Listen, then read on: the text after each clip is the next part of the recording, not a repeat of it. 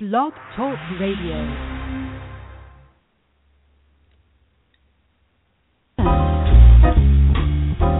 The great city playboys, they're always around to help build your hope up, then help drag you down. They'll leave you with nothing worth singing about.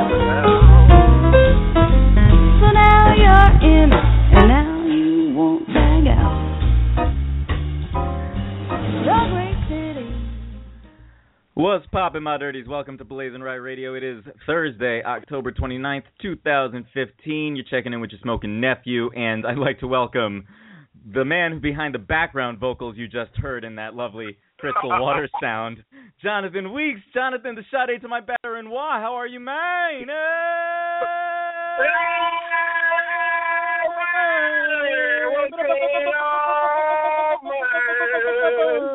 The great city playboy. They're always around. Keep going. Ooh, I don't know what else, but coming around. No, you're not alone. We will make our way back home. We will make this Blog Talk Radio a home. Yes. It's always, whenever I sing that, our theme song, I always wind up singing that Phil Phillips song, Home, It's a great song. It brings me home. And, you can't get it better than this, really. This is where I want to be on a Thursday night with you, talking about all kinds of things in life and trying to make sense of this crazy nonsense. Yes. That is exactly where I want to be on Thursday night. Speaking of, are you like in the middle of a wedding rehearsal dinner right now? I just left a wedding rehearsal dinner. Okay. How did that go? I'm glad I did, and I'm ready for the show. Okay. And the show is going down. I just can't wait for it. I mean, this show is what I was looking forward to, not this wedding rehearsal dinner. I mean, the food was good, but it was okay. It was exhausting, but the show is what I'm really waiting for.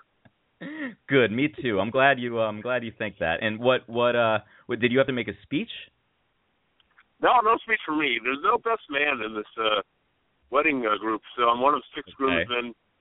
He's a childhood friend of mine, and I don't know what's going to happen tomorrow. Actually, that's a good point, because if there's no groomsmen, I think all of us are kind of entitled to make a speech, which I really don't like to do.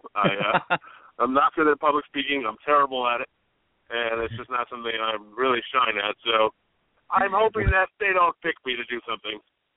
Well, no one can be as good as Ken at Jesus' wedding at a best man speech. Because that was tits. After I've seen what you've done and your amazing, singing and your best main speeches, which I think you should write a book about and teach people on. I think it's. I don't think I can ever follow up to that. I think that's just not possible. I think you should do all the best main speeches in the entire world.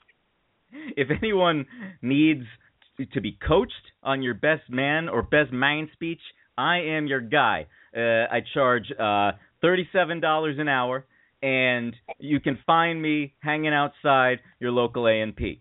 And Most definitely. Yes, I will teach you how to rap. And if you want to see any of my best man speeches, you can go on YouTube and search BlazinRy wedding speech or something like that. Most couples are still married that I've given speeches. You better have Manger's speech on there. You have Manger's speech on there? Yeah, it's up there. Mm-hmm. Oh, my God. I'm just going to say to the audience, you're not just purchasing a speech or the willingness to do a speech or the skill, but you're creating a memory there. It's going to last a long time, and, BlazinRy is one of the best. Unlike the marriage. Lasts a long time, unlike the marriage. So I was riding my city bike. I got a city bike. I was riding home across the Manhattan Bridge tonight, and last time we talked about this, a guy yelled, "If you can't go any faster, get your fat ass off the bike and walk it." Right? So that was last time. This time, rude. I gotta say rude. very rude. Apparently, bikers are like the angriest people, and I didn't know that until Vinny, who pinch hitted for you last week, he pointed out to me. Oh, he's great. Vinny was great, huh?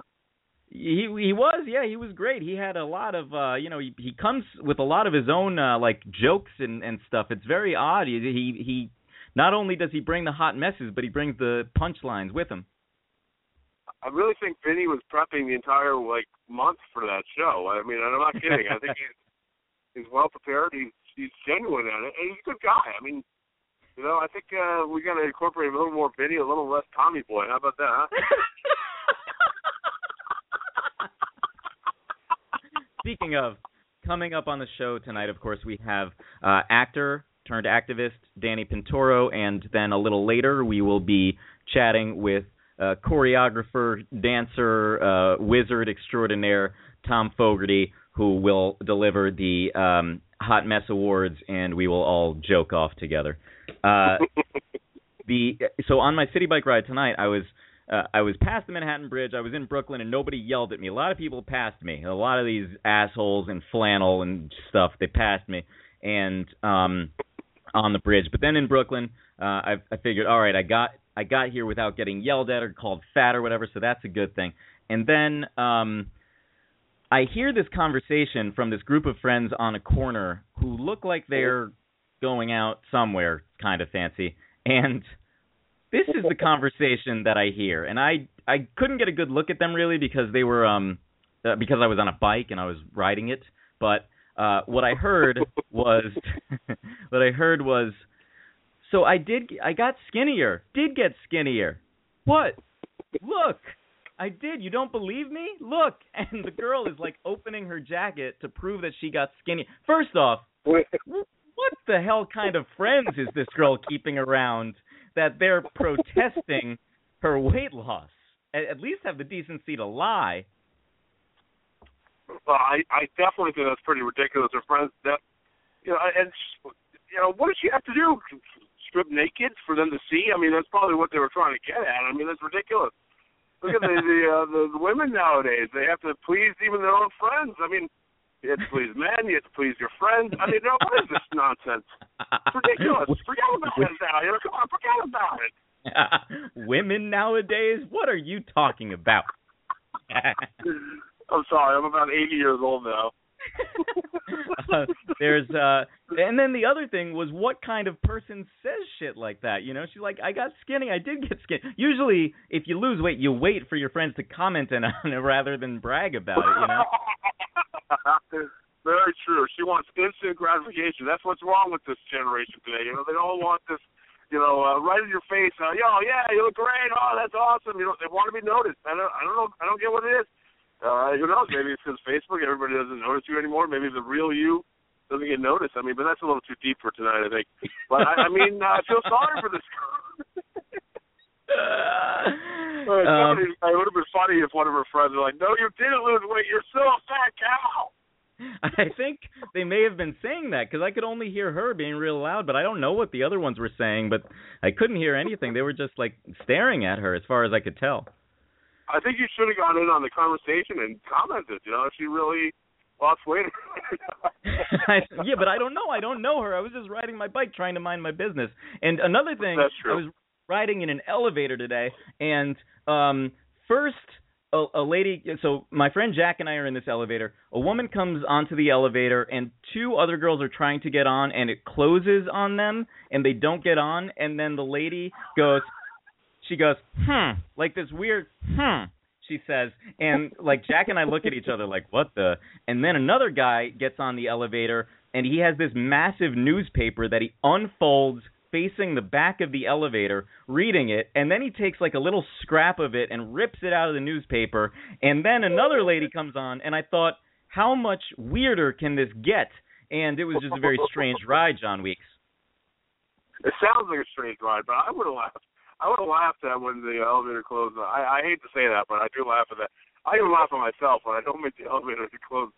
I mean, it's quite humorous, actually. We run all the way to this big metal door, and as it closes in on our face, and, like we're going anywhere really important in life, but seriously, I mean...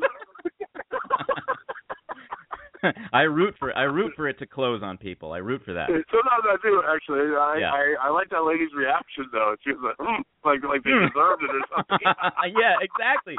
She clearly had issues with those other ladies because they were on the same floor.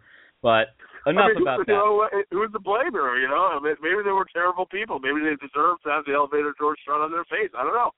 But Probably. karma is a strange thing. It does do those things sometimes. Or you could hit the closed doors button too.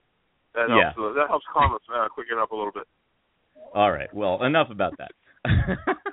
Our first guest, our guest tonight, rather, is an actor who has appeared in television shows like Highway to Heaven and As the World Turns, but he is best known for his role as Jonathan Bauer on the hit television series Who's the Boss?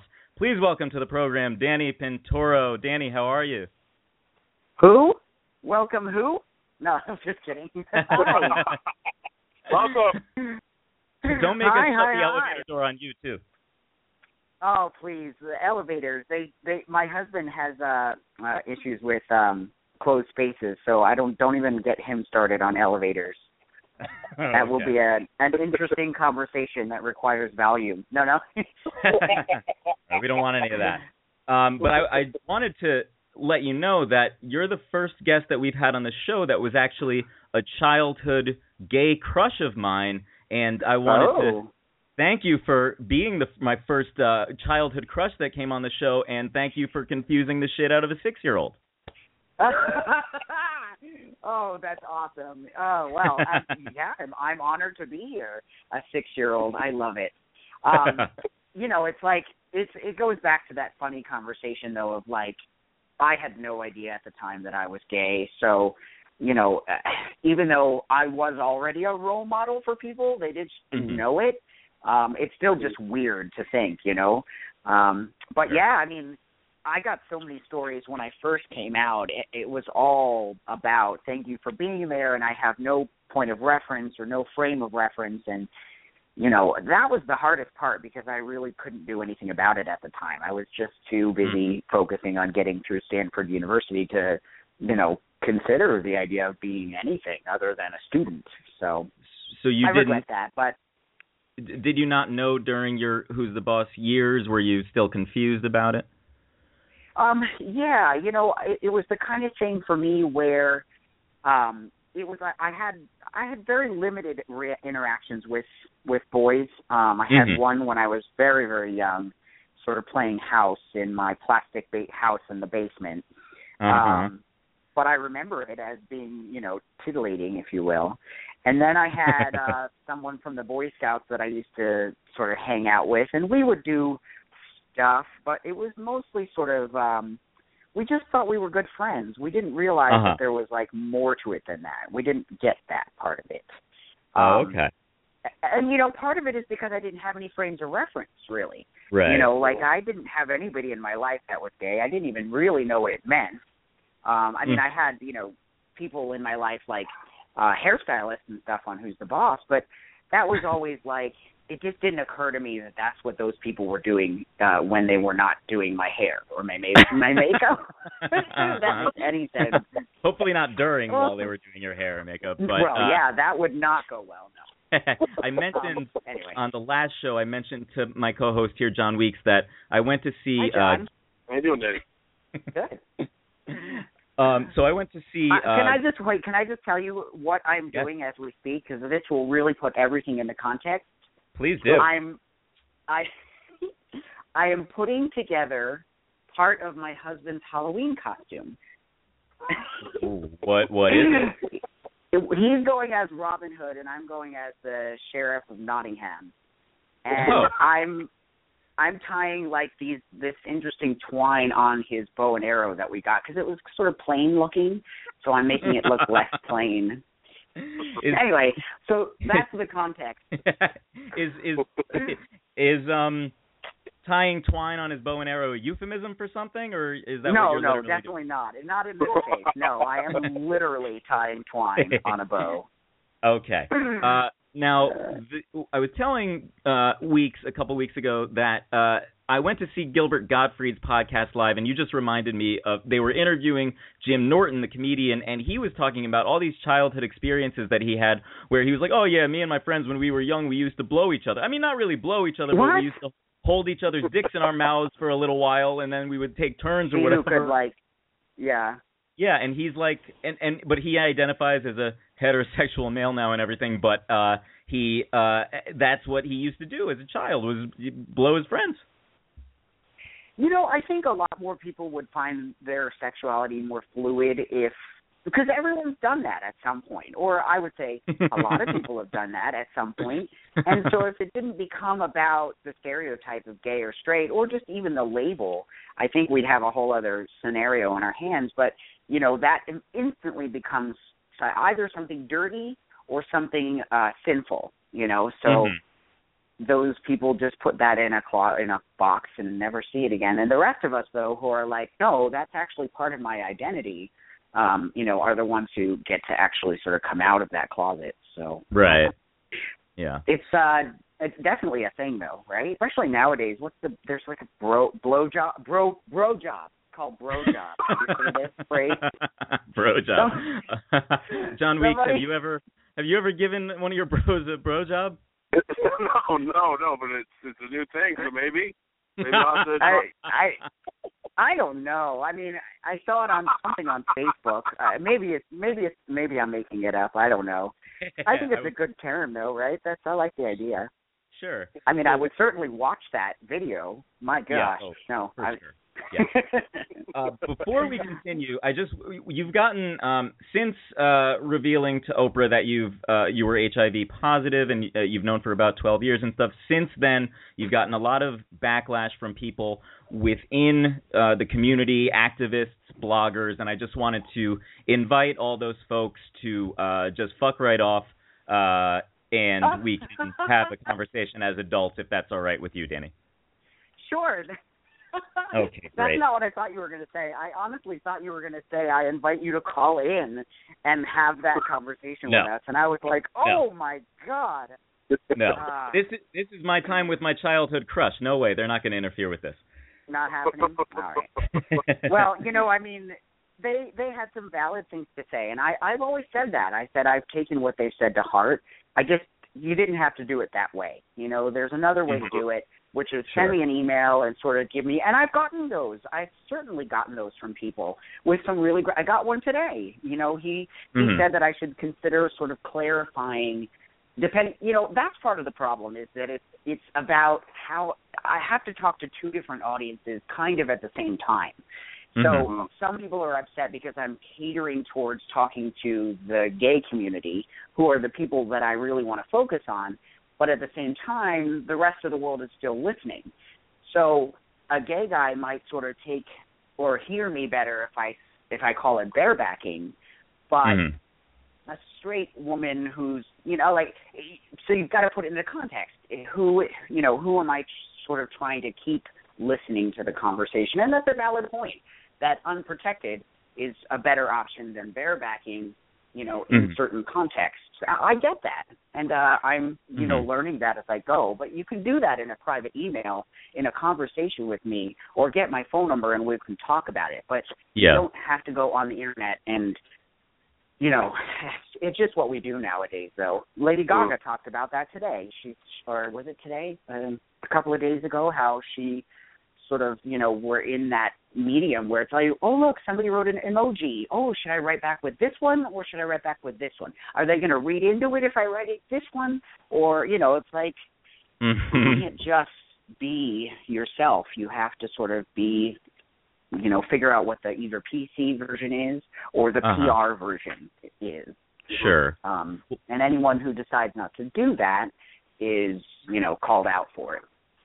Well, while we're on that topic, a lot of the backlash that you've gotten is because you said that you think that you contracted HIV through oral sex, and a lot of people within the HIV positive and LGBT communities were up in arms about that, saying it's impossible and stuff. But the thing is that, and then I noticed that you said in an interview that people maybe should cut you some slack. But the thing is, I don't know why you need to be cut slack to begin with, because every time I've gone in to an STI clinic, there's always videos playing and there's always writing on the wall that says HIV can be transmitted through oral sex. So all you said was the same thing the medical profession has been saying for many, many years. So I'm still not sure what you've said wrong here. I don't either. I mean, that was the thing that made me the most frustrated was that they sort of were insinuating that I didn't know what I was talking about, that I hadn't done my research, that I didn't know, that I was sort of making myself out to be a fool because I was spouting misinformation. But you just go to the CDC.gov and there's a whole page called Oral Sex and HIV Risk. It's not like I'm making this information up. Yes, it's incredibly difficult, and I'm not 100% sure that that's the case, but it's not impossible, you know.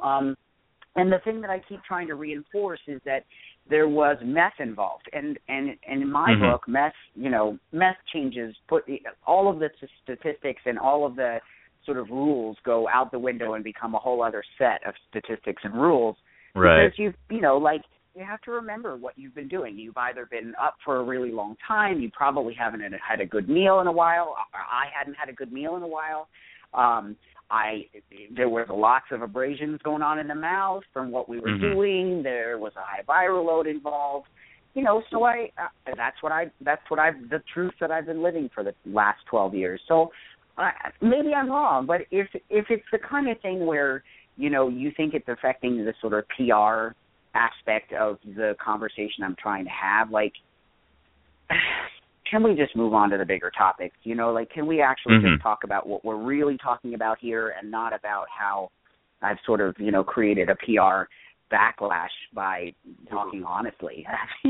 Right. Jon Weeks, I hear know. you chomping at the bit over there to ask Danny a question. Are you in the same room or are you somewhere else? I'm somewhere else. I'm in a different state. Oh, okay, good, okay. Keep going. Go ahead. So how did you handle the news that you were HIV positive? How was that time period, and how did you get through that, I guess? You know, it was really hard. We were back in times where an HIV test still took 2 weeks to get the results for. You know, we hadn't advanced to the place where you can do it in 10 minutes. But there was a lot of time spent sort of feeling like I was definitely far enough along, or we were far enough along, where I didn't feel like it was a death sentence. That's for sure. I was, you know, it was only 12 years ago, and we already had great medications happening at the time. But the conversation with myself was entirely about, would I ever have someone like me again? Would I ever have someone want to spend time with me? Oh, my God, that conversation, and how you know, how repulsed by me are they going to be, or will I ever be able to have love again? That was the conversation more than anything that was happening in my head. You know, I was lucky to have a really great group of friends in my life, so the conversation of the fear of telling them was never existed. I mean, on the day that I found out, I feel like the fates were sort of involved in some sense, because right when I found out, I was on my lunch break I was working as a talent assistant at the time, and I went to get the result on my lunch break, walked back to the office after finding it out, and had to work for another 6 hours, which was, you know, horrifying. But wow. I get off the subway on my way home, and my very, very best friend in New York, who doesn't live anywhere near where I live, just so happens to be walking down the street in the other direction. And so I literally got to have, like, that moment right then and there where I just got to tell someone, and someone who meant a lot to me. So, you know, that happened right away. That's nice. The next couple of months were hard, you know, and the next couple of months had meth in them as well, so that was making things even harder. You've got a job, you've got to keep living, you've got to keep going, and some point in finding out, the first medication I started did not agree with me at all, so we had to stop taking that one, and then the second one was better, but we were worried that the first one, I was going to become resistant to it, and you know, all these questions come up that people just don't understand when they think, oh, I'll take one pill and I'll be fine. Okay, well, what if you happen to get a strain of HIV that's already resistant to multiple medications? You've immediately eliminated half or more of the available medications. You're limiting your options right at the get-go. You know, I mean, there's tons of questions or tons of things that people just aren't thinking of when they say, "Oh, I'll take one pill and I'll be fine."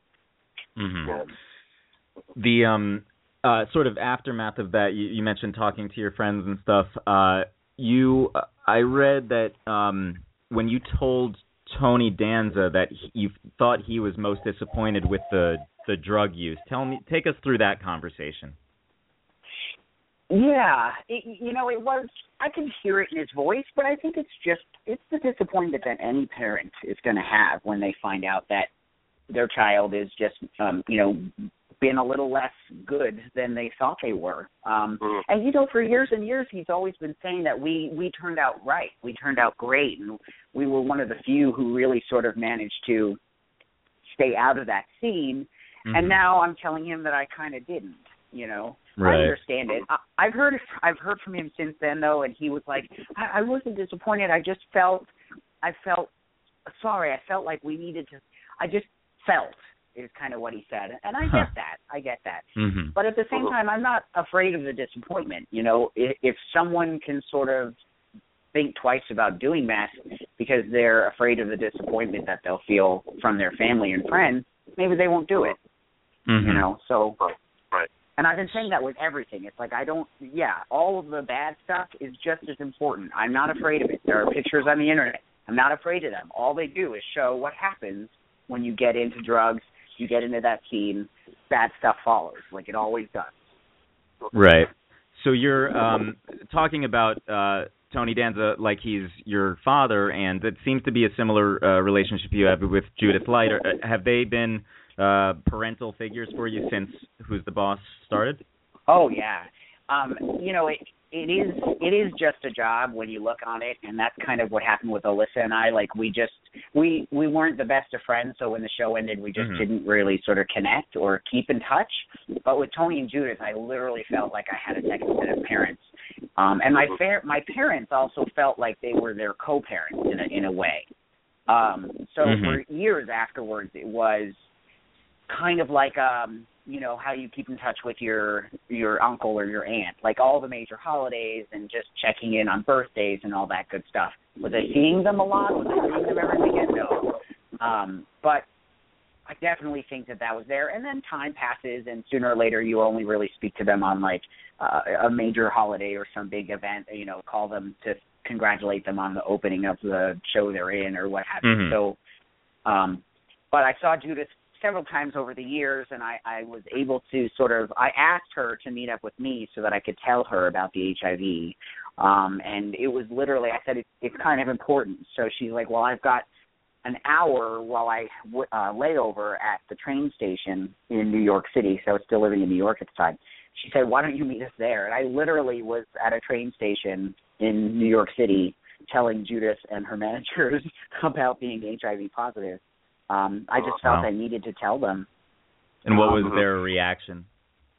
Yeah, they were. They tried to be just nothing but supportive, but you have to remember they've already been working with HIV for many, many years, and they've seen what happens, and they've seen the people dying. So they're a little sort of. You can see the worry in their eyes, but they were super supportive and just told me that if there was anything I needed, connected me with a couple of people. I remember because I was still learning about it and what it meant.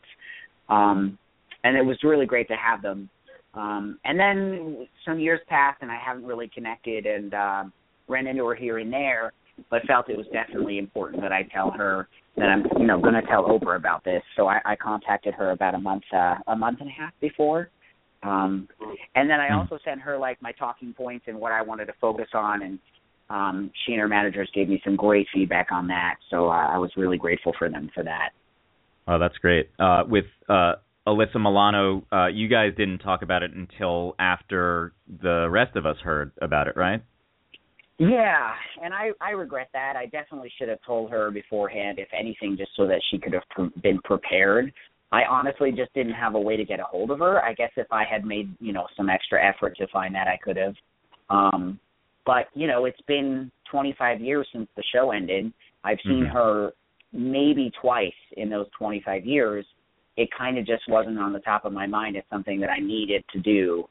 But, man, when she talked about it on the talk, I was so taken aback. My husband was sitting there in tears. We were both just sort of slack-jawed at just listening to her and how wonderful she was talking. And it was so good. So good. Yeah. And now you guys are reconnected, it seems. I read that you said she was kind of your everything for a few days, and you were texting. Yeah. We still are. She keeps checking in. Just the other day, she wrote and said, just checking in on you, Bubba, and we talked for a little bit there. And Bubba, is that what she called you? Bubba? That's what she called me, yeah. And what do you call her? Alyssa. I think she gets Bubba from her parent. I think her parent, that's just sort of a term of endearment for people in general, in sort of Italian circles a little bit. So, and then, she connected me with someone, and through email we talked, and she said in the email, just take really good care of Daniel. She's just great. She's just really great. I was just thinking, Jon Weeks, would you give Tony Danza a bro job? Oh, God. The jury's out on that one. Oh, God. All right, then the real question is, who would you definitely give a bro job to? Oh, my There's God. There's got to be somebody. Well, you're on the spot, Tough Weeks. question. I know my answer. If I had to have a man crush, Keanu Reeves? Oh, okay. Keanu Reeves now or Keanu Reeves circa Point Break? What's the difference, really? Yeah, that's kind of true. Probably circa Point Break. Yeah, that's circa. Okay. Bill and Ted's Excellent Adventure. Okay. How old are you? I'm 32. So you kind of have a thing for younger men, then, it seems. Well, listen, I'm a heterosexual. But, yeah. It's okay. It's a bro job. Jim Norton's a heterosexual. But That's true. It's a heterosexual bro job. That's right. And mine, of course, would be Brendan Urie from Panic at the Disco. He's the prototype of my type. I would definitely blow him in a second. I don't know who that is. Who is it? You must. Brendan Urie, Brendon Urie, lead singer of Panic at the Disco. I don't. He's yeah. Okay. Okay. Yes, I like this. Now you get it. You know what's really, really funny is that I'm Google imaging it, and fifth picture in is actually the mugshot of Nicholas Brendan from Buffy the Vampire Slayer. I don't know how that's mixed in there. Oh, wow. Okay. Thank you, Google. Anyway. He's been in trouble a couple times recently, that Nicholas Brendan. I need to look it up. I didn't actually know that in the first place. Wow. Yeah, I think for assault, he's been arrested twice in the last few months. Oh, so I guess. Oh, really? I don't know if Buffy stopped killing the vampires or what was going on with him. But oh, my God. You're the fun guy, aren't you? No, it's all Jon Weeks is the fun guy. The fun guy. Can I tell you about a really amazing costume I saw the other day? This guy was wearing a tux, and on the lapel of the tux, he had written on a card, "I'm sorry." Mm-hmm. He was a formal apology. Aha. I was like, really? Really? Really? I mean, yeah, no. If you have to spend the entire night explaining the costume, it's not a good costume. No, that's kind of how, no offense, Weeks, but that's kind of how Jay Leno would tell his jokes. He would tell, then he would explain them. Hey. Oh, it's kind of true, though, yeah. Anyway. So you mentioned several times your using meth, and I read that you got into meth after a kind of tumultuous breakup, and then you wanted to get into some bondage stuff. What turned you on to that after this breakup? You know, I don't think they were intertwined at all. I think all along I had sort of an interest in looking into that side of me. You know, I'd always sort of been really turned on when anything got a little bit kinky, and I thought, well, that's got to mean something. So now that I'm not in this relationship, it's sort of the opportunity to explore that. Sure. Yeah, so no, not connected because of the relationship, but the fact that it was kind of over with and now's my chance to give that a try. I see. And that's when you were introduced? Ready to get into that, you know? Oh, yeah, for sure. And that's when you were introduced to the drugs? Yeah. It just so happened that happened for me. The guy that I chose to meet up with to explore that some more had meth, and he was gorgeous, and I said, okay, I'll give it a try. And it made the experience so much better, and it made the experience you know, I you know, anything that I was afraid to try, I no longer was afraid to try. And that works. That's a great thing, but in the long run, it's just not. And I said all along that I'm actually not sure that he's still with us.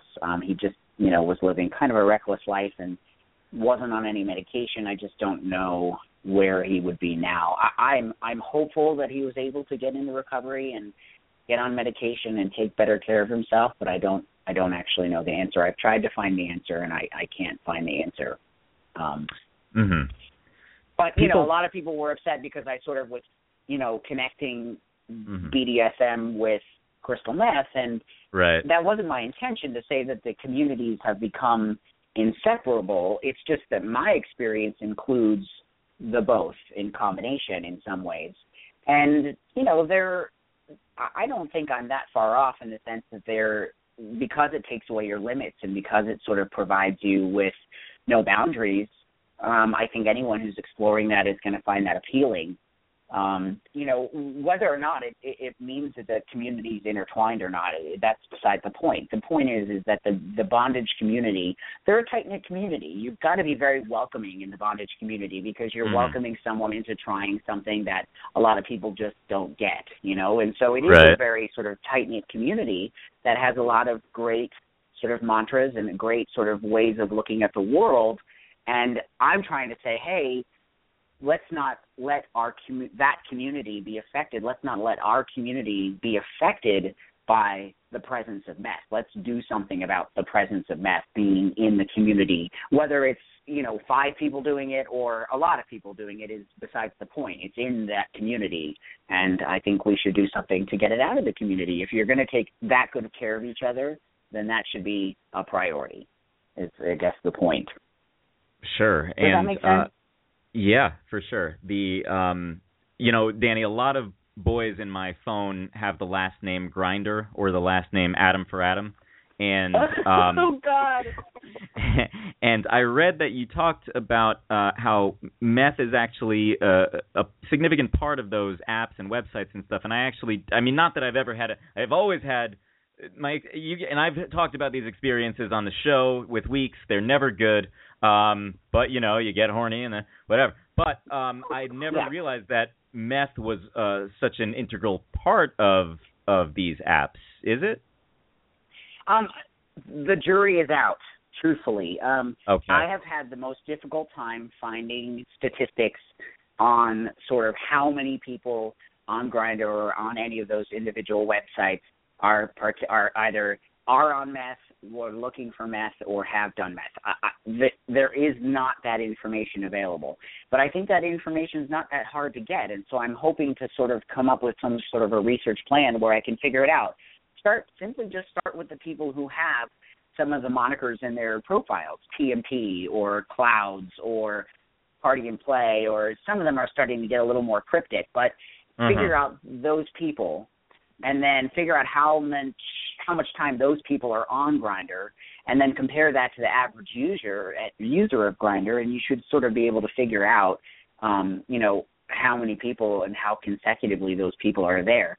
If you know what you're looking for, and if you know what the sort of, you know, tips or the hints are, when I was looking at Grindr, when I still look at Grindr, I can say, and my husband gets so angry with me. He's like, okay, I get it. Like, I'll just be like, okay, that guy, that guy, that guy, that guy. He's looking for it, but hasn't done it in a while. You know, and it's like, if I could pinpoint the actual number, then it's going to be a larger number than people think. And that's the point. I don't know if it's intrinsic in the community, but it's going to be a larger number than people are aware of. It sounds like you've got the algorithm down. Sounds like this all comes down to you. You're the one who needs to provide the statistics. Sounds like you know exactly. Yeah, I think so. If someone will give me $1 million to do a proper research on it, I totally would. Weeks, will you donate $1 million to Danny? I definitely will. We'll start a crowdfunding website. Some of that. Done. Do you think that these apps and websites are contributing to kind of the ignorance among LGBT youth and the kind of barebacking is more widely done now? Also, there's a lot of barebacking in porn now, much more than I remember. And, I mean, certain things happen, like in California, they put that law where you had to wear condoms in porn, but of course then they just go film other places. But do you think that all these things are contributing to kind of the ignorance and promiscuity among LGBT youth? I think it's a really it's a fine line, because you've totally, in that one sentence, just combined like 25 topics, all of which are important. I don't think that the apps are contributing to the ignorance. I think the ignorance is just there. I think maybe they might be contributing to the promiscuity. They're definitely contributing to the look the other way. You know, like, I know we've all had that moment where we see someone on Grindr who's got P&P in their profile and we just skip him. We just scroll past him instead of actually doing something about it. And I haven't figured out exactly what that is yet, because I don't want you to write to him and say, ew, you're disgusting, because that's shaming, and that's just going to lead him to find some other outlet. Who are you? Beret? You don't want to do that. Yeah, who are you? Candace Cameron Bure? You don't want to do that. You don't want to shame them. Exactly. Like, that doesn't work. But at the same time, because we're sort of looking the other way, we're still contributing to the problem in the first place. So at least with meth, I feel like it's that they're definitely contributing to the problem. I don't think that Grindr or any of those sites have, they're doing a lot more to sort of be a part of the solution in terms of, having better options on their profiles for what your status is, and I think that's really great. But it comes down to not Grindr, I don't think it's their responsibility to sort of control what you do in your bedroom. You're making that decision, and that decision comes from, the kind of lifestyle you're living, or the knowledge you have, or the lack of knowledge you have, or, the level of fear you might have about any STIs that are out there. So it's all these other factors. And, you connect with a guy on Grindr, but it's what you choose to do with that guy in the bedroom that's the problem, or not the problem. I mean, it depends on the scenario, of course. But I can't fault Grindr for that. They just connected you, and then it's your choice what you do with that person, Right. But you've combined so many different things. It's like in that sentence you said, there's the ignorance, yes. There's complacency, yes. There's tons of that. I think the stigma is definitely involved, in the sense that the same guy who's willing to bareback because he got a test done a year ago that said he was negative, I'm still negative, is partly, afraid to do another test because he's not sure that answer is true anymore. So you've got the stigma, you've got the ignorance, you've got them all playing together in once in that scenario. But, there are the people who are trying to be responsible, and I commend them for that. Anyone who has sort of taken PrEP on in their life is someone I would consider being more responsible than other people. I think PrEP is an amazing thing, and it's a great tool, and definitely should be a part of anyone who's very sexually active. It should be a part of their arsenal of protection, for sure. I mean, that's the sort of the phrase we're coining. It's like the arsenal of protection, because it isn't the only form of protection that you should be taking advantage of. You can't be on PrEP and on bareback.com. a negative on prep, and that doesn't work for me. You know, like I don't want your other STI. You know, and so it's you. I mean, we could talk for hours about all of the things you said in that one great sentence. And it all came from just, you know, me having an erection and opening Grindr. So an erection? Yes, exactly. Erection or an erection? I didn't hear you very well. In erection while on Grindr, not right now, but just while while and then opening the applications. Do you have any? It was an erection. Oh wow. Okay. An erection, yeah. An erection. Danny? Do you have any funny Grindr stories, or are all they dark and meth laced? God, yeah, they're kind of a little bit dark and meth laced, really. Okay. I mean, it is the season for that, right? The one story that I tell is I had been up for God knows how long, and I was sitting in front of the computer and I was scrolling, you know, with the mouse, you know how you can scroll. I was scrolling through the profiles, and I literally could not figure out what I was looking at. I thought it was a list of prisoners, and then I thought it was a list of people who lived in the building, but I could not stop scrolling, and I did this for a good 45 minutes before I sort of popped out of it and realized, what the hell am I doing? Yeah, no good. No good. I mean, you're laughing, so maybe it is a funny story, but not when you're in that moment. Oh, no, God. That's terrifying. Right. And but probably my craziest encounter was, I told Jon Weeks about this, where on the show we talked about this, where I went over this boy's place in Greenpoint, Brooklyn, and I had texted him on the way over there, I'm all for, like, making out and safe sex, but no oral because I'm terrified of the super clap, because there was that incurable strain of gonorrhea that was in the community at some point.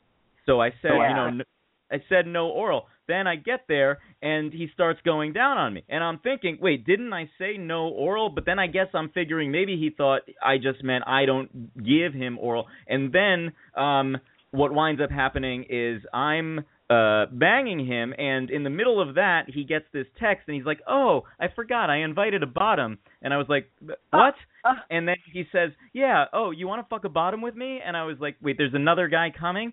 And he said, hold on. And then the guy calls him, like, in the middle of our coitus, and then he goes and lets this other guy in, and his name was Gabriel, and Gabriel walks in there, and he starts taking his clothes off, and then the guy, Hank, he turns to me and says, Gabriel likes to get fucked raw. And I was just thinking, like, I texted him beforehand that I wanted to be super safe, and then here's this other guy, and then right in front of me, he starts fucking him, bareback, and then I, luckily, at the time, had the wherewithal to just jack off and get out of there, and so I'm, like, putting on my boots in the living room, and as I'm in there, Hank runs out completely naked, and he goes, I feel like we creeped you out a little, and I was like, totally, I'll see you later, and I left, and it was like horrifying. If that's not what you're looking for, then that's totally horrifying, for sure. Yeah. I mean, God, that's just poor communication. Not on your behalf. It sounds definitely like you did what you needed to do, but yeah. I mean, and then when he started going down on me, it was kind of like I was reminded of that George Carlin, here's something you never hear, stop sucking my dick or I'll call the police. You know, you don't really stop. Oh, God. Well, it sounds like you're definitely not one of the people who I'm speaking to when it comes to having safe sex. Listen, I'm not without, I've made, I've been on both sides of the coin, made mistakes, and I try to learn from them, and now I try to be, as safe as possible. So I know kind of how it goes. I've had scares and stuff, and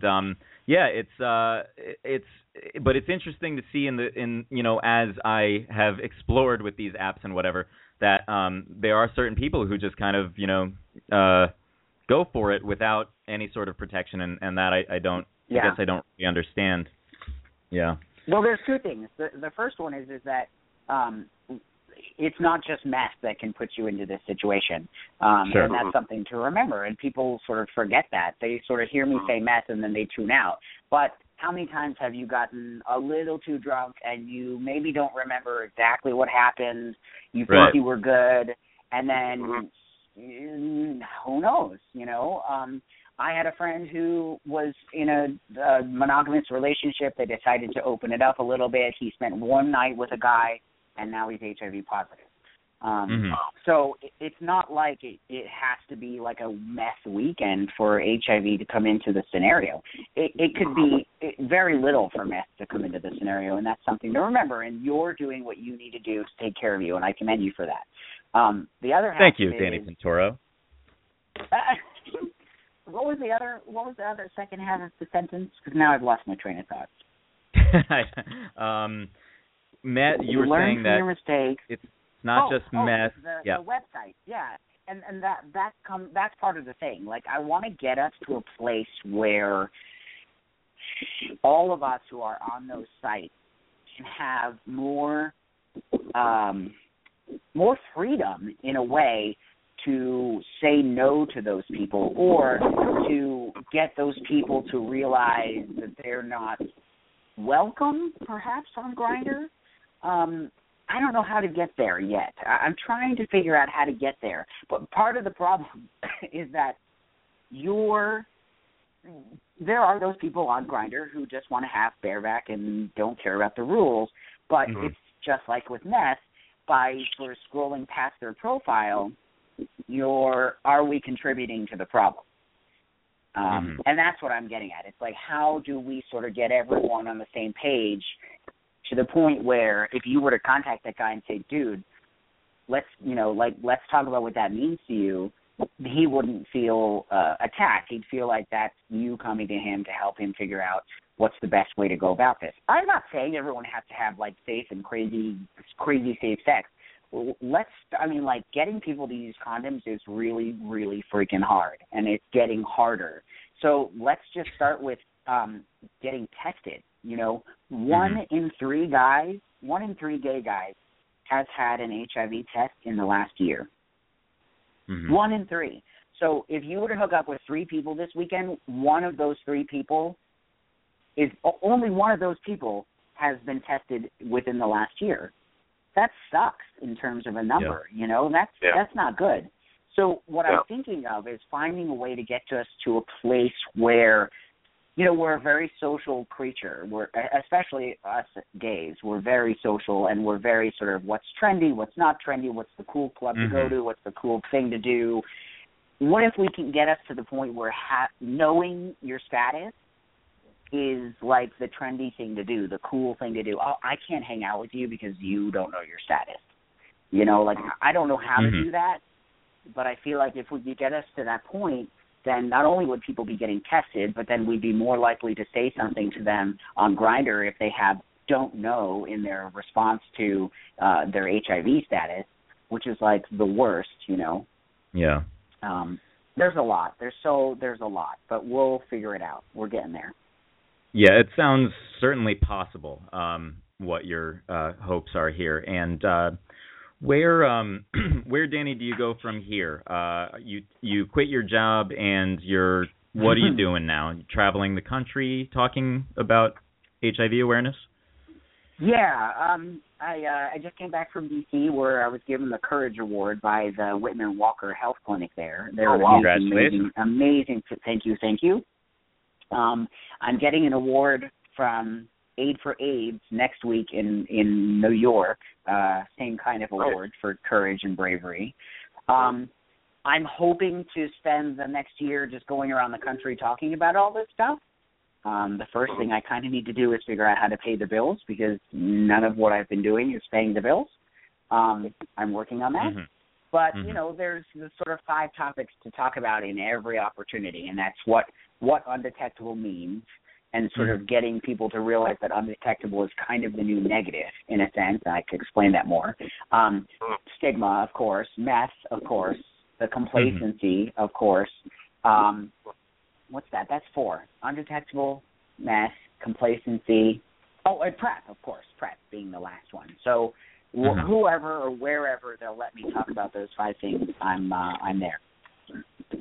Awesome. Does it concern you? Like, are you scared that you don't know how the bills are going to get paid next, or do you have an idea of how that's going to happen? Or No. I mean, The only thing I'm scared about is that I'm not going to be able to come up with something, and I'm going to have to go back to work at PF Chang's, and then I'm not going to be able to spend this year doing what I really want to do.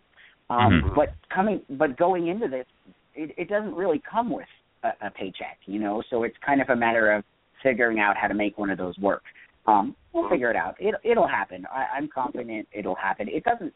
I'm not looking to be, have a growing shoe collection like Miss Jenner, but I'm definitely just needing to pay the bills. Did I say that out loud? I'm sorry. Yeah, it's all right. She comes up a lot on this show, so it's okay. Oh, really? Yeah, she does. And Jon Weeks, do you have a question over there? I do have one more question, Danny. Okay. How much do you hate dogs ever since filming Cujo? I knew it was going to be something like that. I knew it. See, he's the fun one. Somebody told me, Will and I were having the most difficult time trying to figure out what to do for Halloween, and someone said that I should be me and that he should be Cujo. And I kind of thought that was a little bit brilliant. We just couldn't figure out how to make it happen. But no, not at all. Come on. There were 7 dogs. There was a dog in a dog suit, a man in a dog suit, a mechanical dog. There were all of the cars were able to sort of be split in half so they could get cameras inside. There was nothing scary for me about the movie. That said, every time we did a scene, and I'm, screaming and crying my eyes out, I literally made everyone think that I was traumatized, and they would literally stop camera and they'd be like, "Okay, it's not real, and and I'd be like, "Yeah, what? Are you ready for the next take?" And but I don't know. No, not at all. So silly. Thank you.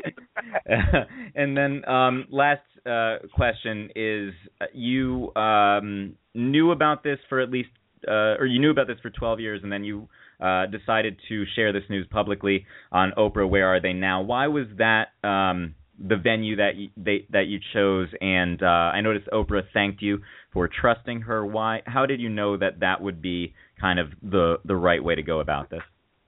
I mean, she's freaking Oprah. Yeah. Come on. I mean, has she ever done, look at Oprah's history. Can you name an interview that she's ever done that ended up being salacious or scandalous? I don't think you can. There's a really short list of people in that journalist category that you can truly say that about. And I'm not going to start talking about this stuff unless I trust that that's not going to happen. It certainly happened since then, The View. But I knew what I was getting into with The View. But the initial story, I said, I'm not doing this unless it's someone who I can totally trust is going to do this right.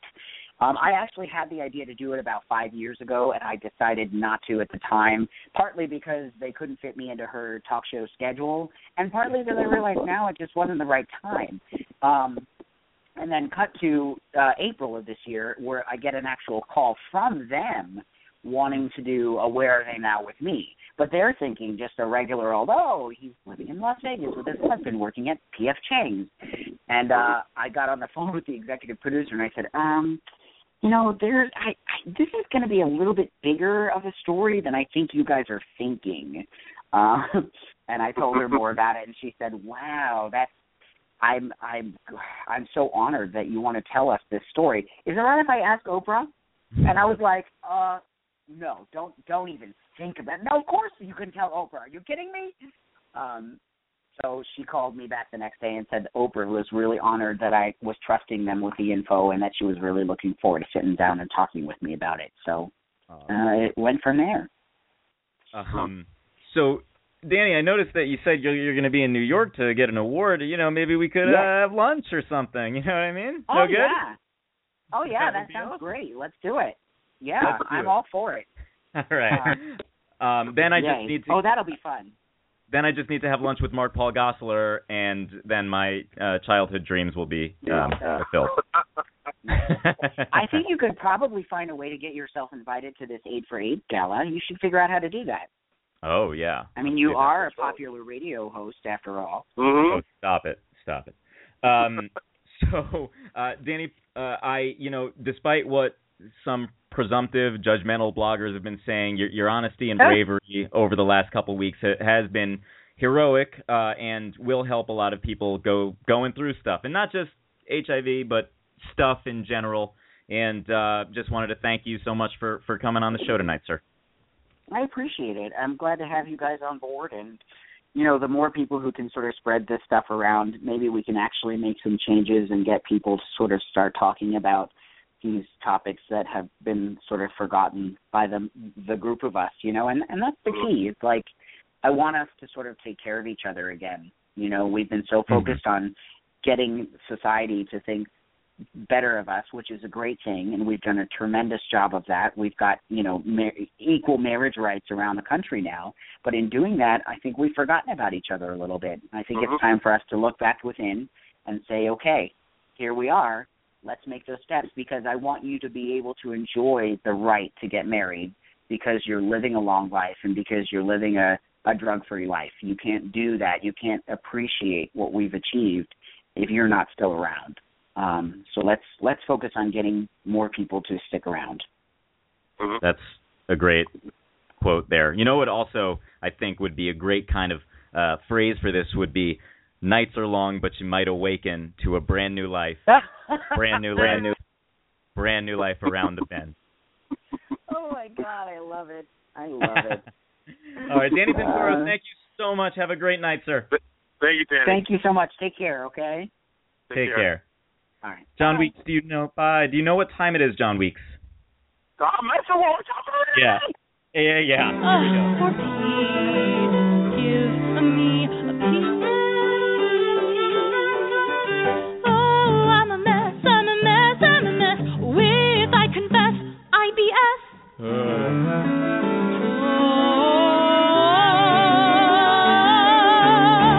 God, who's a mess, come and get you. Oh, love the mess, please, love the mess, love the mess. Tom Fogarty, hey, Tom Fogarty, what's going on, man? Yep. He sounds pissed, Weeks. He sounds pissed. I'm not pissed. I just love it when people reinvent the wheel. I'm not pissed. Well, Tom Fogarty, what are you doing tonight? Waiting around for you. And now that you've made your appointment, the next time he's in town, go have your HIV test together. Oh! A lot of hateration and holleration because we were a few minutes late here, sire. No, it's not that. In this same parade. You know we love you, Tommy boy. What's going on? What is it? It's not just that. I was sitting here all prepped. See, he's a great kid. Isn't he a great kid? We love him. We love Tommy. Yes. Tom Fogarty, who is your first hot mess? Oh, I don't know anymore. Oh, Jesus. Oh, Tommy boy, you know it. Well, I guess since Oprah was just declared a saint, let's start with her. Apparently she was eating kale chips with Quincy Jones, left him to go to a party, and while she was at the party, someone had to come over and tell her that she had kale and stuck it to her teeth. Yes. Oh. Yes, that was gross. Yeah. Mainly because kale is disgusting. Ugh. And who is your second hot mess, sire? My second hot mess has got to be this brain fart that happened with Mac Main and Birdman. Ooh. Who? Mac? And their new album. Okay. What happened? Well, they chose to do a song about the, what's his name, Ethan Couch, the kid that used the affluenza murder thing to get away with having killed 4 people, claiming that, he's a rich kid, so that, gave him, access to, really good pharmaceutical drugs and his parents' liquor cabinet and stuff, so therefore he wasn't responsible. Bullshit. Anyway, the fucking kid gets off, so Mac Main and Birdman write this song saying, interesting, DMZ goes to, jail all the fucking time for basically nothing, and this kid gets off for killing 4 people. But what they did was they put a picture of another rich white kid on the cover, not the kid who they should have been talking about, Ethan Couch. So now this kid's family is suing them, and his life has been made hell. Oh, my God. Who the fuck is Mac Main? Who's that? Mac Main, what do they go by? Case something? Oh, Case. Ferdinand and Mac Main. Oh, okay. And who is your final hot mess, sire? My final hot mess has got to be after seeing and hearing the entrapment tapes of the lovely Subway pitchman Jared Fogle. Ooh. 5-year sting operation that went on, because even though they could have gotten him immediately, they wanted to get like the head of the, trafficking kids to and from Thailand thing. Oh, it's like SVU. So, this woman, who's the first one that brought it to any of their attention, who was a reporter down in Florida, was at some event, like some heart fund event, that he was there talking about, extolling the virtues of eating Subway and how healthy it was. And just chatting with her on the side, made the comment about how hot the middle school girls were. Oh, my God. Like, set off an alarm with her and her cameraman, and the cameraman had, the mic was live, so he was hearing the whole conversation. And then Jared proceeded to start sort of hitting on her, and she decided after months that, what she would do was just continue the conversation and find out what it was he liked. Well, it went on for years. Mm.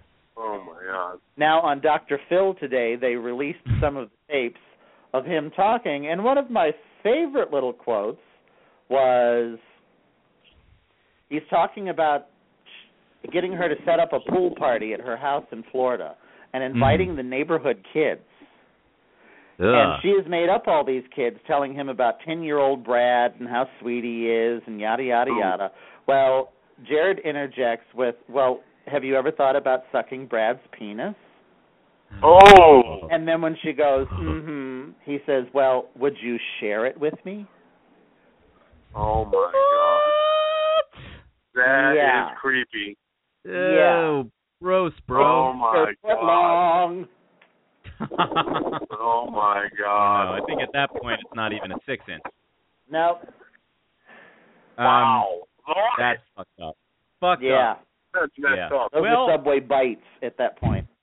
I feel like now's not necessarily an appropriate time to ask this, but are you guys lubed up and ready to joke off? Yeah, man.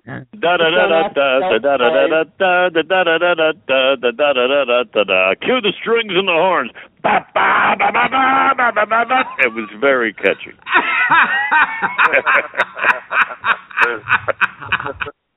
All right. Kick us off, Fogarty Man. Decatur, Alabama, 5th grade teacher Heath Morrow wore blackface to school to dress up as Kanye West for Halloween. Even Julianne Hough thought it was a bit much. He gives me money when I'm in need. Yeah. Gives me money when I'm in need. She's a gold digger. Would you call me? No, nothing. Sorry.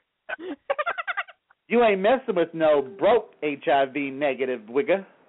Oh.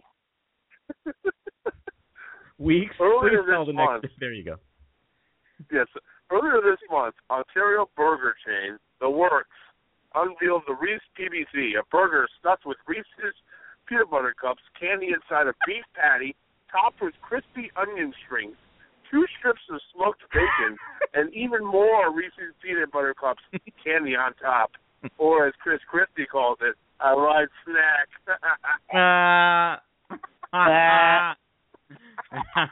Womp womp. You say that weird.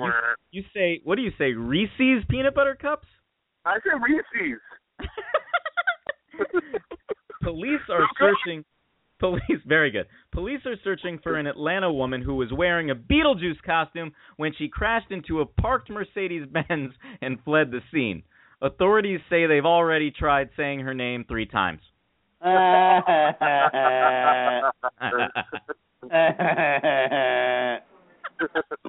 Did they try to get a conga line going? Yes. Okay, an Indiana woman is recovering after her dog Trigger shot her in the foot by stepping on a 12-gauge shotgun. When reached for comment, the dog said,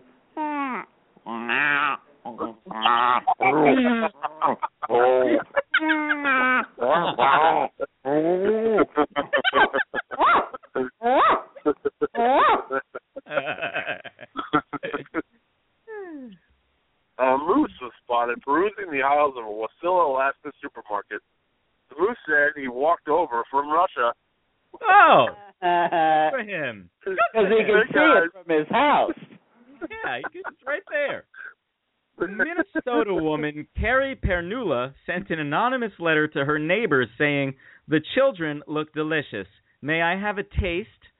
Yeah, I guess she was trying to go on that Jared Subway diet. Ooh.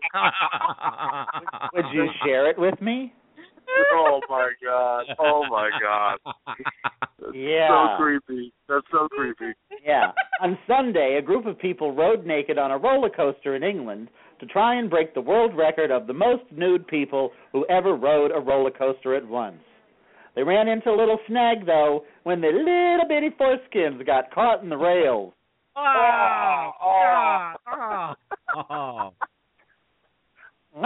Dating app Clover conducted a study of what states in America have the ugliest men. Among the top states are Rhode Island, Delaware, Connecticut, and Maryland. I mean, have these bitches ever been to Pennsylvania? Come on! Hey! I love being Amish. Yeah. Speaking of, Northampton, Pennsylvania District Attorney John Morganelli is trying to bar an insanity defense for a man who is accused of killing his stepdaughter and having sex with her corpse. "I do that every other Saturday, and I'm perfectly sane," Morganelli argued. Yeah, chances are. Yep, he learned from Joe Pa. You're right about that, Tommy boy. A German cat named Al Jolson was diagnosed with alcohol poisoning after being trapped for 7 weeks in a wine cellar and drinking the surrounding libations. "The last time I saw a pussy's teeth that red was my first wife."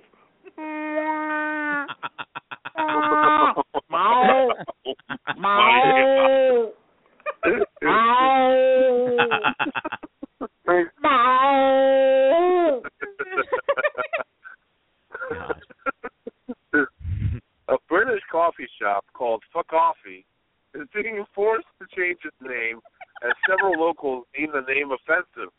The owner of the shop said these locals should be honored. It was they for whom the shop was named in the first place. Fuck-Coffee. Yeah. Fuck-Coffee. Fuck-Coffee. Yeah, Fuck-Coffee. Jeb Bush was joined by George W. Bush and George H.W. Bush at a campaign event in an attempt to save his flagging campaign.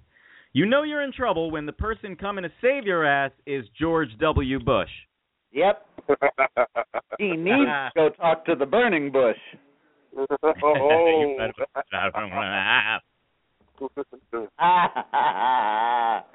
At a recent Flo Rida concert, a 62-year-old man decided to go stage diving, and no one caught him. Yeah, I guess. I don't know that song. The club can handle him right now. And the club can handle him right now. I don't know that song. I really don't. Okay. Is that one of them David Alouetta songs? Yeah. Archuleta, is David Guetta? David Alouetta? Tommy Mottola. Alouetta. Mottola Mine. Mottola Mine. For the first time, actor Jared Leto spoke about his role as the Joker in the upcoming film Suicide Squad by admitting he took a pretty deep dive, but that he looks forward to living out the last few months of his life. Oh, God. Oh, Lord. Oh, great joke, great joke. I love that joke. I don't know why, but I love that joke. I love it. Well, let's see if you like it as much as this one. Ooh. New Mexico man Damon Perry, who binge-watched The Walking Dead, faces murder charges after beating his friend to death because he thought his friend was turning into a zombie. If everyone got beat to death for looking half dead, Kelly Rogers would have been roasting a long-ass time ago. You got to know when to hold on, when to fold on, when to walk away, when to run. You never count your... Oh, money. When you're sitting at the table. What? It's calm enough for Cowan when the dealing's done. I went to the danger zone.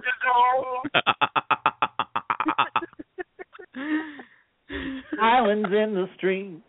That is what that's what you want.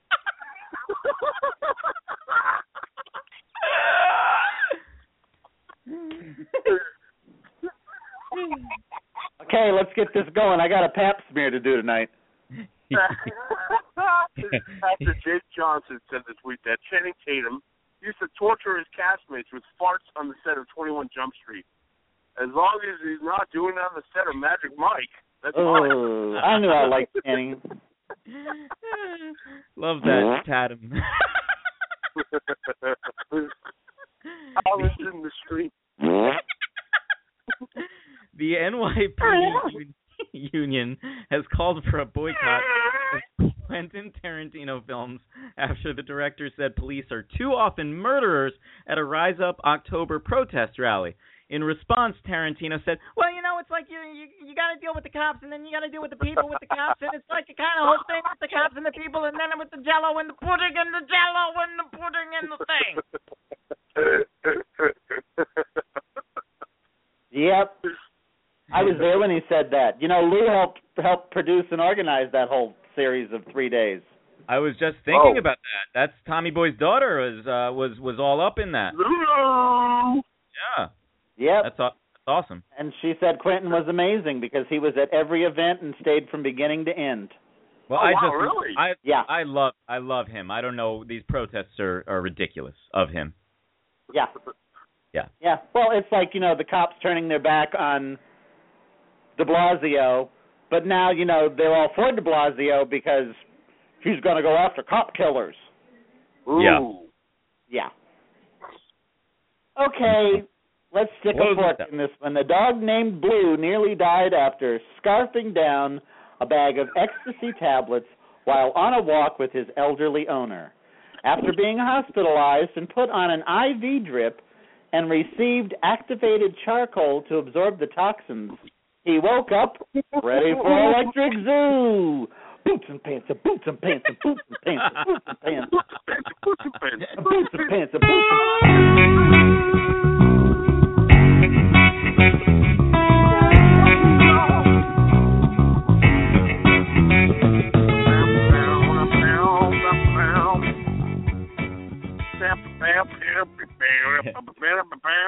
Tom Fogarty, thank you for your patience. Thank you for sticking around. Then, yeah, I'm going to head out now down to Chelsea and see if I can't get some meth and find a back room somewhere.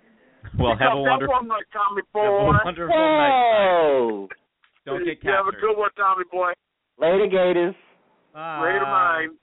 All right, that was Tom Fogarty with the Hot Mess Awards and jokes. So, Weeks, we just have to get Vinny back. I mean, that was just... Vinny is a fucking must right now. We gotta get Vinny on right now. Tommy's gone. He's gone. He's over. The contract's ripped up. He's done. I mean, the negativity was just absurd.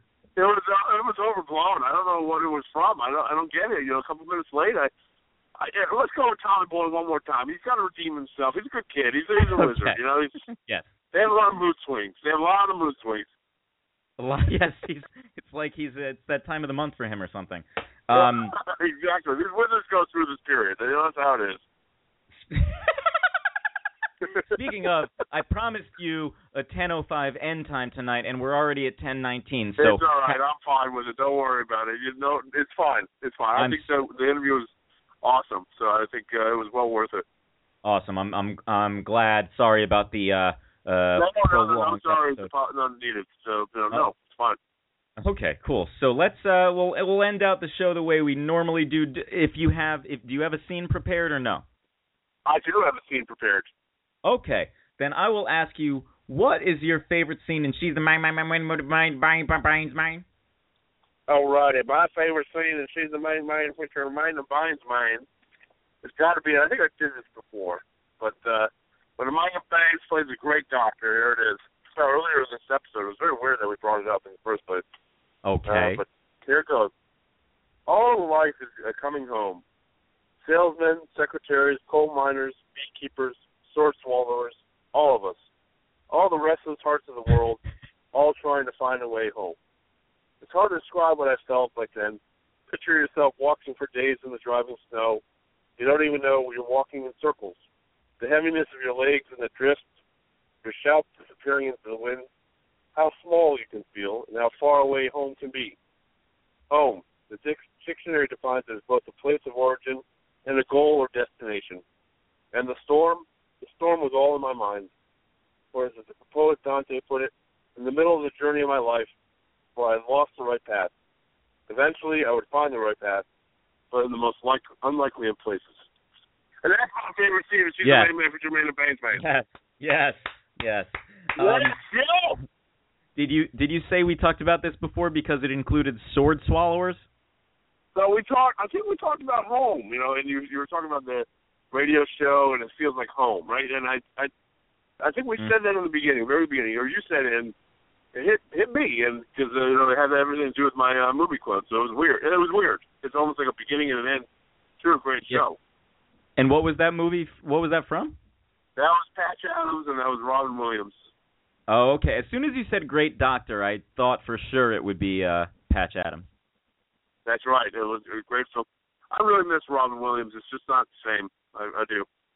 Yeah, for sure. Well, as you know, it's been a very rough year, I think, for comedy between Robin Williams' death, Bill Cosby's with the serial raping, and or alleged, I don't know, and David Letterman leaving late night. It's just, for me, those three events have just kind of really muddied to put it lightly, the last little year and a few months of comedy, Totally agree on all fronts. It's a loss on all fronts. Yeah, it's just sad. Hopefully now somebody comes up and can take the reins. I don't think there has been so far, but we'll see, Yeah, I mean, now people have to listen to us talk about bro jobs. That's right. We're coming in. We're filling in for these guys. We're taking over. And what's your favorite scene? Yes, so I think I've done this before as well, but it deserves repeating. So this is my favorite scene from She's the Main Man, feature Main to Baines Man, and this. By the way, Vinny had no scene last week. Was She's the Main Man with the Main to Baines Man, and I also think he had no clue what I was talking about. I feel like Vinny is like that most of the time, but he somehow gets through. He's just his unique, happiness. It gets through the show. I think it was phenomenal. I think he was really great co-host. And then what'd you think of the guest? The guest was a little full of herself, but I thought it was a good show, a great show. I was listening intently. I really I want to listen to it again. Vinny and you are actually a great team.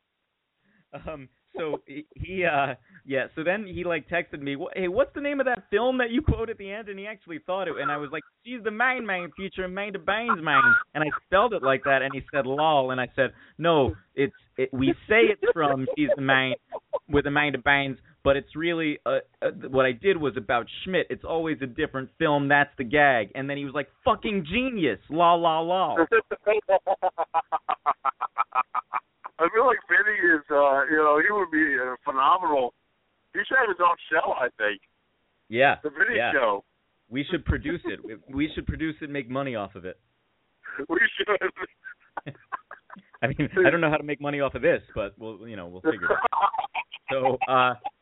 So my favorite scene is from She's a Man feature Amanda Baines Main, semicolon, hyphen, ampersand, Precious, colon, based on the novel Push by Sapphire, hyphen, ellipses, Twilight Eclipse, Breaking Dawn, The Hangover. And it's when Alan says, I'd like to say, and Maida Baines is amazing in this role. She looks a lot like Zach Galifianakis. And she goes, I'd like to say something that I've prepared tonight. And then he takes out a wrinkled paper. Can you hear that paper wrinkling? Yes. Begins reading somewhat nervously. Hello. How about that ride in? I guess that's why they call it Sin City. You guys might not know this, but I consider myself a loner. I tend to think of myself as a one-man wolf pack. But when my sister brought Doug home, I knew he was one of my own. In my wolf pack, it grew by one. So where there were two of us in the wolf pack. I was alone in the wolf pack, and Doug joined in later. And 6 months ago, when Doug introduced me to you guys, I thought, wait a second, could it be? And now I know for sure. I just added 2 more guys to my wolf pack. The 4 of us wolves running around the desert together in Las Vegas, looking for strippers and cocaine. So tonight, I make a toast. Pulls out switchblade, starts cutting his hand. Blood Brothers! And that's my favorite scene. She's a man with a bang. Yes. I think it was better. It was better than Galifianakis' take. Yes. Yes, it was. Yes. Phenomenal job. Phenomenal. And I can think of no better way of ending the show than by saying, if it ain't showbiz, it ain't a biz. Hit the brakes, Florence. And I was at a play one night. And actually, why don't we let the man himself Do you do any impressions? Some. Okay, what's your best one? Good Lord. Trying to think. You know, I can do Rip Torn because he has a gravel voice. Somebody owes me a martini. Who's that, Rip Torn? Yeah, it's funny though. I actually did meet him. Right, I remember. A long time ago. We were actually having dinner. A good friend of mine was doing a play, and his director was Rip Torn's wife, his new wife, because his old one, unfortunately, is long gone. But we had dinner one night, and Rip has this history of pretty much being worried that the cops are going to get him. I mean, this whole craziness. Thank God now he's out of rehab. Apparently he's doing a lot better than he did, which makes me really happy because he was a really nice guy, and I enjoyed talking to him. But he was a little drunk, he drank a lot. The wife was a little nervous, and I remember he challenged us, all of us, to an arm wrestling match, and he beat everybody. When it came to me, I had the grip on him, and people were like, oh my God, you can't do that to Rip Torn. And so I beat him, and after that he says, somebody owes me a martini, and the whole table cracks up. He's like, somebody owes me a martini. Were you the youngest person there? Yes, I was. That was the ironic part. Do you think that he let you in? No, actually not, because he was really being forceful. Yikes. Rip Torn was being forceful with you? Oh, my God. He's strong, but he didn't exactly beat me, so. Somebody owes me a martini. Okay. Huh? Yeah, somebody owes me a martini. Is that not the greatest story ever told? That is definitely by far the greatest story I've ever heard in my life. Yes. It is amazing. That is Jonathan DeMar's Rip Torn story. What were you saying, Weeks? It's what?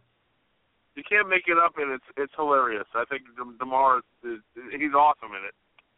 There are in it. It's like it's not a TV show he's doing. It's his life. He's amazing in that story. But there are so many levels to that, like the drunkenness and the arm wrestling and the paranoia and the martini and the wife and the play and the grip. I mean, it's so well told and just so intricate. No, I agree. It's a story for the ages because I can imagine Rip Torn being like this. You read all the stories about him getting in trouble in the law and his drunken activities, and I could just see him being like this. You just want to be in that story, You just want to kind of be there watching it as this unfolds between Tamara and Rip Torn. And it's like the Piano Man. It's like one of those songs or stories that just draw you in. And it's as soon as he said, I said, "Do you do any impressions?" And he goes, "Well, I could do Rip Torn." I mean, that was the first. That was the moment I knew we were destined for greatness. Me and Jonathan Demar, because nobody, especially a 19-year-old, says Rip Torn. But that was amazing. And if you have a Barbie doll, what are you going to do with that thing? Oh, you're going to take her to Pennsylvania. Where else? You're going to give her a bunch of ecstasy pills, and you're going to shoot her because you think she's turning blue because you think she's turning into a zombie. Duh. Good night, Weeks. Good night, everybody. Good night, Ron.